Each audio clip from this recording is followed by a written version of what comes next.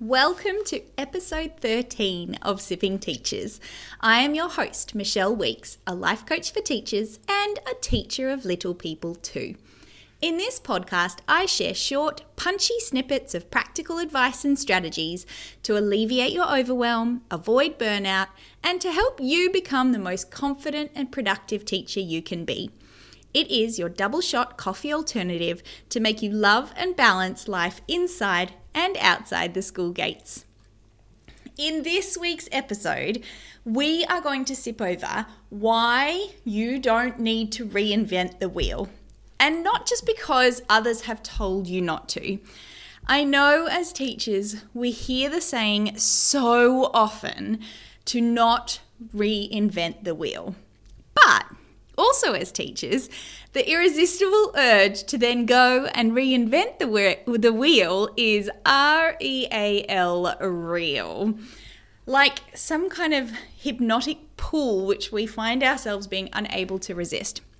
And as I'm sitting here, I'm kind of picturing that scene out of Finding Nemo where that fish with the light on the head lures Dory in. I mean, I know you know what I'm talking about. Anyway, back to it.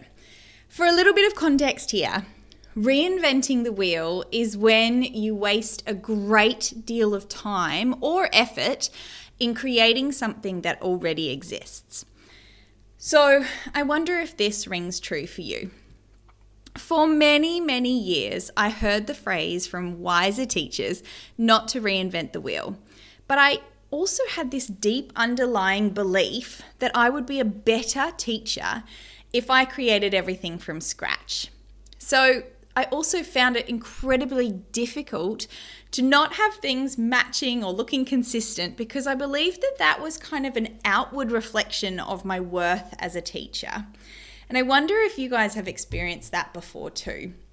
Because if this speaks to you, I feel you and I 100% get you. But I guess what I didn't know at the time of having those thoughts was that not reinventing the wheel has a much deeper and more impactful side effect than wanting to do it all, making it look pretty, to be that hero who always has everything matching and looking great. So this deeper level that I'm talking about was really avoiding the buildup of tiny tasks which result in burnout, in overwhelm, and really addressing the underlying factor of imposter syndrome. And this is now what I coach teachers to do, which, I mean, is awesome.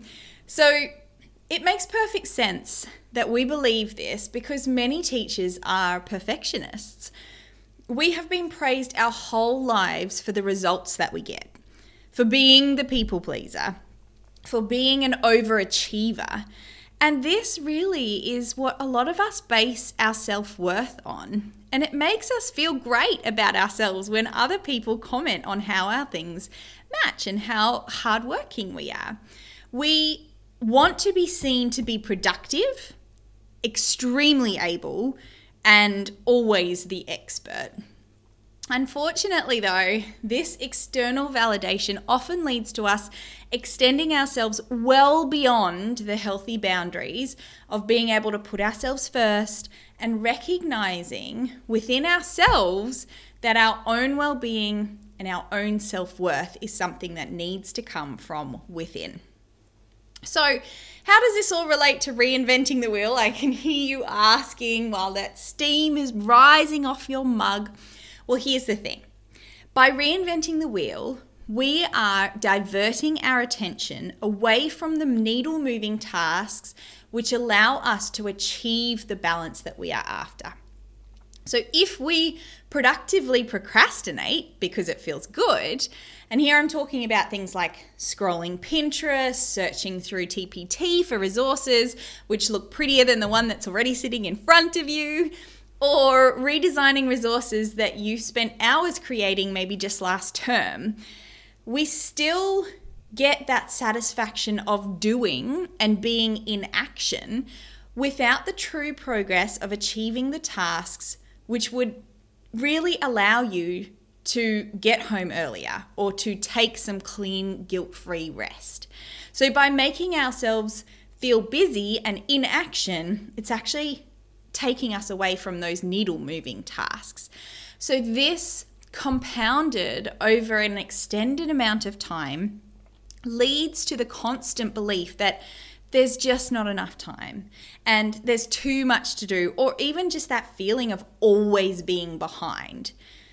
So making small daily decisions to keep ourselves in that overwhelm is actually a comfortable state for our brain to be in because of that image that I talked about before of being the achiever and being the expert. If we are in this state, it's comfortable because we are so used to it. And we'd probably freak out if we were in a much more empowering state of belief of, actually, I'm under control, or I give myself permission to rest without guilt.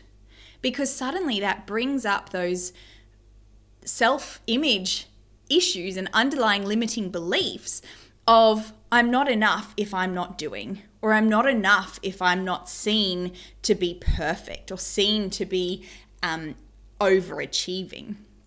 So it's really about sneakily giving ourselves that short-term satisfaction or gratification of being productive without really considering what the long-term creation of those overwhelming thoughts and the burnout tendencies are. So, and I say here sneakily because we often actually convince ourselves that these are in fact needle-moving tasks, okay? And that being productive means that we are more worthy. We overlook the self-awareness of how this reinvention actually impacts us long-term in order to gain that external validation, which we really want right now. Okay, so as the bell is looming, and I know this chat is a short one, I thought I would chat with you now about how to begin to take steps towards becoming comfortable with the idea of not reinventing the wheel. Firstly, put your trust in the curriculum and the resources which are out there. Even more importantly here, the quality of the resources that you use does not determine the quality of your teaching. They are two different entities and they should be seen as that. So if you find yourself being lured towards that shiny light of reinvention, I suggest asking yourself the following question. Is this resource genuinely in need of reinvention, or am I doing this for my own short-term satisfaction? Okay. And another one that you could ask here is, what actually is the cost of reinventing this resource? And here I mean thinking a bit more holistically. So does it mean that you'll miss a chance to observe a child that you've been meaning to gain an extra insight in for a while? Or does it mean that you'll have to stay back at school for an extra hour this evening, meaning that you'll miss your chance to go to the gym, or you'll miss time spent doing something that you really enjoy to gain that balance that we talk about, that we are after so much? So how are we kind of self-sabotaging ourselves in that way? And then weighing up the costs of these, the costs of that decision is often how you gain perspective about making a decision in the moment. So if here you recognize that this resource really does need a facelift, then that's totally fine too. But making that decision from a conscious and a considered place is what will help you avoid the overwhelm in a longer sense. So if that is the case and you do feel like, yes, I need to reinvent this resource, is there a structure or a scaffold you can use to start? Is this something that you can delegate to someone or work on collaboratively with someone? And finally, most importantly, how much time will you give yourself to complete this facelift? Here, put an alarm on or set time boundaries so that you avoid getting into the finicky and trying to spend as much time as possible until it's perfect, because we know that that's a rabbit hole that can go very, very deep. And finally, I know I've talked to you a lot today, The bell must be delayed. But finally, I know that you might be thinking here that yes, I can answer yes to many of these resources which need reinvention. I know how you think. I've been there. So my suggestion here is to remind yourself that you are human and you are not a superhero. If this is the case, pick one key learning area which you will restrict your inventing to for the moment. And let it be okay that you will not be able to reinvent every single resource in the curriculum, even if you feel the pull to do so.